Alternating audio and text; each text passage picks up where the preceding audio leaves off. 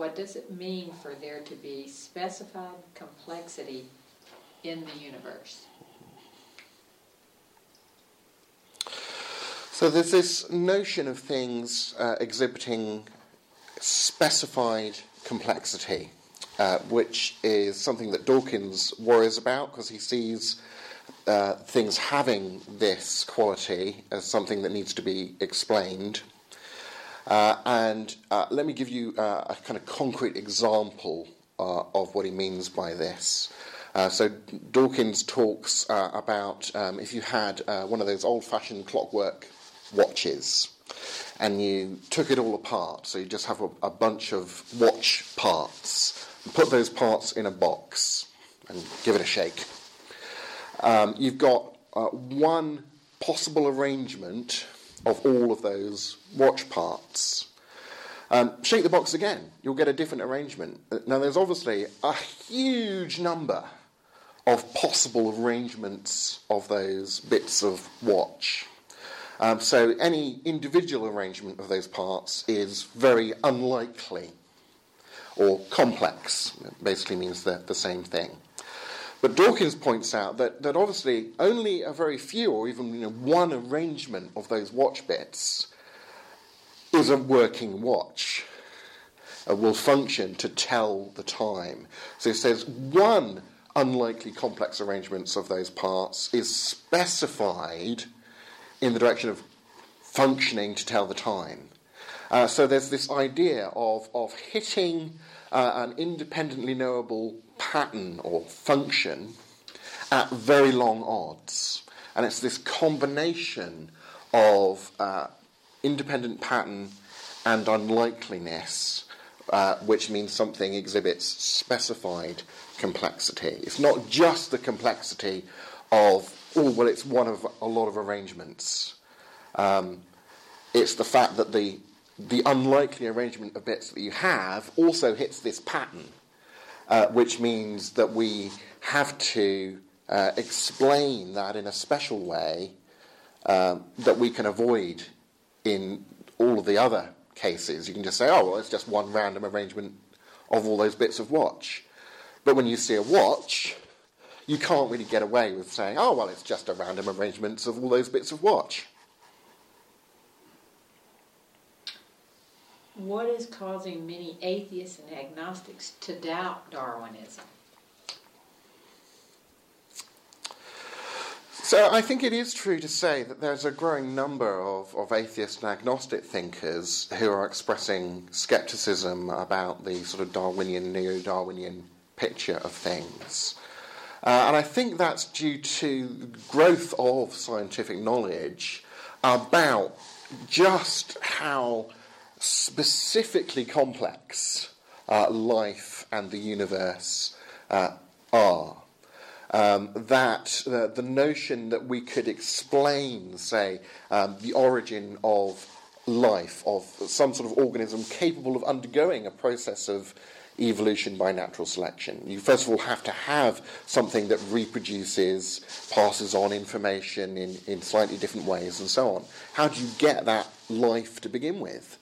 The idea that you can give some sort of reductive explanation of life just in terms of the natural forces inherent within the material world. Now, in light of our knowledge about what life is, seems to be rather like trying to explain a novel by reference to the laws of how ink sticks to paper. You need to know those laws to understand and explain the novel in your hands, but it's just not enough. Obviously, you need to bring in something else. Now, I would say, actually, that something else, pretty obviously from experience, is intelligence. Intelligence produces this information or this specified complexity of the writing in a novel. And life has been shown by modern knowledge to contain information in the arrangement of the amino acids in DNA, for example. Can you really explain that information, that specified complexity, just in terms of law and chance, or that seems increasingly implausible the more we realise that there's this high level of specified complexity within life. What is a multiverse, and why does Dawkins use it to defend his case? So we were just talking about the specified complexity within life, per se. But there's also a specified complexity that scientists have noticed within the general structure of a physical universe that is capable of having life exist in it. To have a universe where you even have matter coalescing out of the Big Bang origin of the universe, say. It's true to say that we've discovered that not just any universe will do, as it were. It is fine-tuned, scientists will talk about. There are a number of basic laws of nature, basic constants of the universe, that have to be set just right and work together in order to have a universe where you can have matter and stable carbon atoms and planets that you could have life on and all of this. So there's a sort of specified complexity in the general structure of the physical universe. And to kind of try to explain this away, Dawkins appeals to this notion of the multiverse, which is the idea that this is not the only universe that there is, that there are other separate universes, as it were, and maybe those other universes have different sets of laws, different physical parameters. And maybe there's enough of those different universes such that, by luck, it wouldn't be surprising that one of them would just happen to have the specified complexity that's necessary for life. It's a bit like giving yourself lots more rolls of the dice in order to make the result that you want more likely than it would be, obviously, if you just get one roll of the dice. That's the basic idea. What are the problems with Dawkins' explanation for improbable complexity? So there are a number of issues and problems with this appeal that Richard Dawkins makes to the multiverse, say, to explain the specified complexity of the general physical universe that we live in.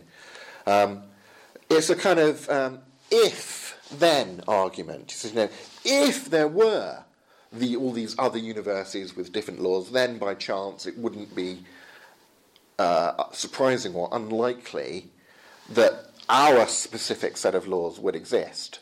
So although it seems like our universe has a specified complexity, he would say if there are all these other universes, then maybe it's the case that although our universe is specific, it's not actually complex, it's not actually unlikely that there would be such a universe because there are all these other opportunities. But it's not enough in the face of the specified complexity of nature to say, well, if this theory were true, then I wouldn't have anything that I need to explain. Obviously, to actually explain the data that we have, he needs to say that there are these other universes. And that's not something that we actually have any evidence for thinking is true. So it's not enough to just sort of tell her, well, maybe this is the case, to kind of get out of the problem. And he doesn't have any evidence to present to say that hypothetical scenario is true. That's one of several major problems with the issue there.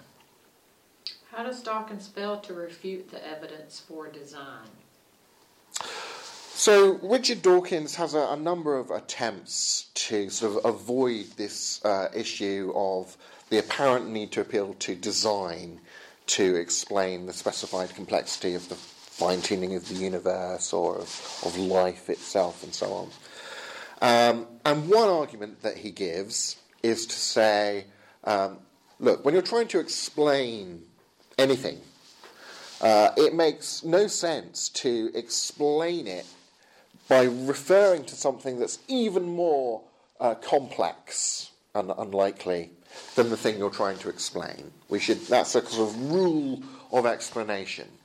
And then he assumes that a god would be more unlikely and complex than the universe that you're invoking him to explain, and so that sort of design inference falls afoul of this rule that he gives against explaining anything in terms of something more complicated.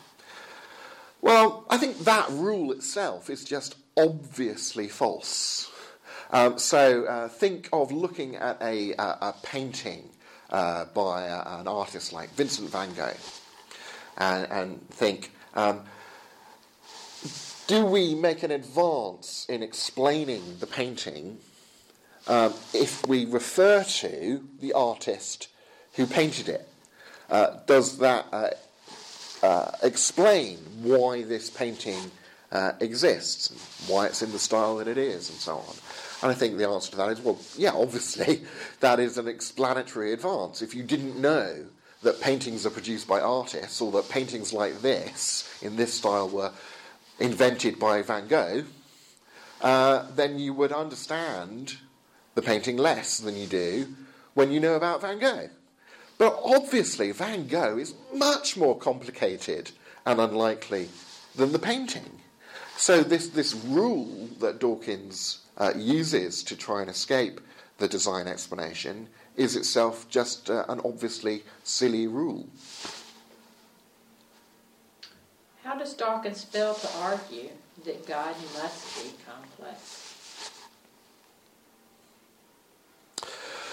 So another issue with Dawkins' attempt to sort of avoid the design argument from the specified complexity of, say, the fine-tuning of the universe or of the origin of life would be that he just assumes that if there were a God, if God exists, he would be a complex thing. And as we've explained earlier, that's equivalent to saying an unlikely thing. That is, Dawkins really assumes that if there was a God, he couldn't be what philosophers would call a necessary being, a being that exists without the possibility of not existing. But that is the traditional theological Christian concept of God. God isn't a being who, just happens to exist, but could have not existed, or could stop existing one day. God just exists, full stop, by his kind of very nature, is to exist. It's possible for him to exist, but it's not possible for him to not exist. And so, actually, theologically, the concept of God is of a being that it makes no sense to think that God is complex, is unlikely. He's not one possible arrangement of a whole bunch of independently arrangeable physical bits, like the bits of watch that go to make a watch up. And so, in saying, hey, if there was a God to explain the universe, he'd have to be much more complex than the universe, and so he'd need explaining, and you haven't really explained anything, and so on. He's just begging the question against the possibility that if there was a God, he might be, as Christians have traditionally conceived him to be, a necessary being. And Dawkins he says, well, look, I've got an argument to show that if there were a God, he'd have to be really complex, because what's God meant to do? He's meant to kind of understand everything. He's meant to listen to everybody's prayers. He's listening to your prayers at the same time as listening to your prayer. And that's really complicated, isn't it, to do all those things? But interestingly, in a conversation with the agnostic philosopher Anthony Kenny points out that this is a really bad argument on Dawkins' point. And he gives this concrete illustration. He says, think of the difference between an electric razor and an old-fashioned cutthroat razor. The electric razor is obviously much more complicated in its form and structure than the cutthroat razor, which is really simple. It's just a sharpened bit of metal. But you can really only do very few things with an electric razor. Basically, you can shave with it, or you could, use it as a paperweight or something. The cutthroat razor, although it has a much simpler form and structure than the electric razor, you can use it for a lot more things, a lot more functions. So the cutthroat razor, you could use it as a letter opener, as well as for shaving, or as a paperweight, or for you might be able to use the edge of it to undo screws with, or all sorts of things. So the fact that something achieves lots of different functions or does lots of different things doesn't prove in and of itself that it must be a complex, unlikely arrangement of things. So the fact that God can do loads of different things, as Dawkins argues, doesn't show that God must be a complex arrangement of things. No, God is, in theological terms, a simple being. That doesn't mean, he's not a trinity, or he can't do loads of things, or you can't distinguish, not only is he omnipotent, but also he's omniscient, and so on. But as the Christian philosopher Richard Swinburne points out, God is the simplest kind of personal being that there can be. Because a personal being like you or me, we have a certain amount of power, a certain amount of knowledge, and so on. We can increase our knowledge. You can look at us and say, I wonder why they know this much but not more, and that needs an explanation. Or I wonder why human beings have this much power but not more. There must be an explanation behind that. But when you look at God, if God by nature is just the greatest possible being, he has the greatest degree possible of power and knowledge and so on. Once you know that about him, it doesn't make sense to say, and what's the explanation for why he has that much power, rather than, well, there isn't a more for him to have, as it were.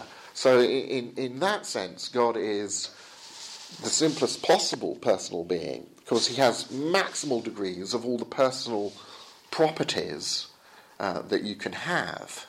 And that's just, he has those by nature, necessarily, as the greatest possible being.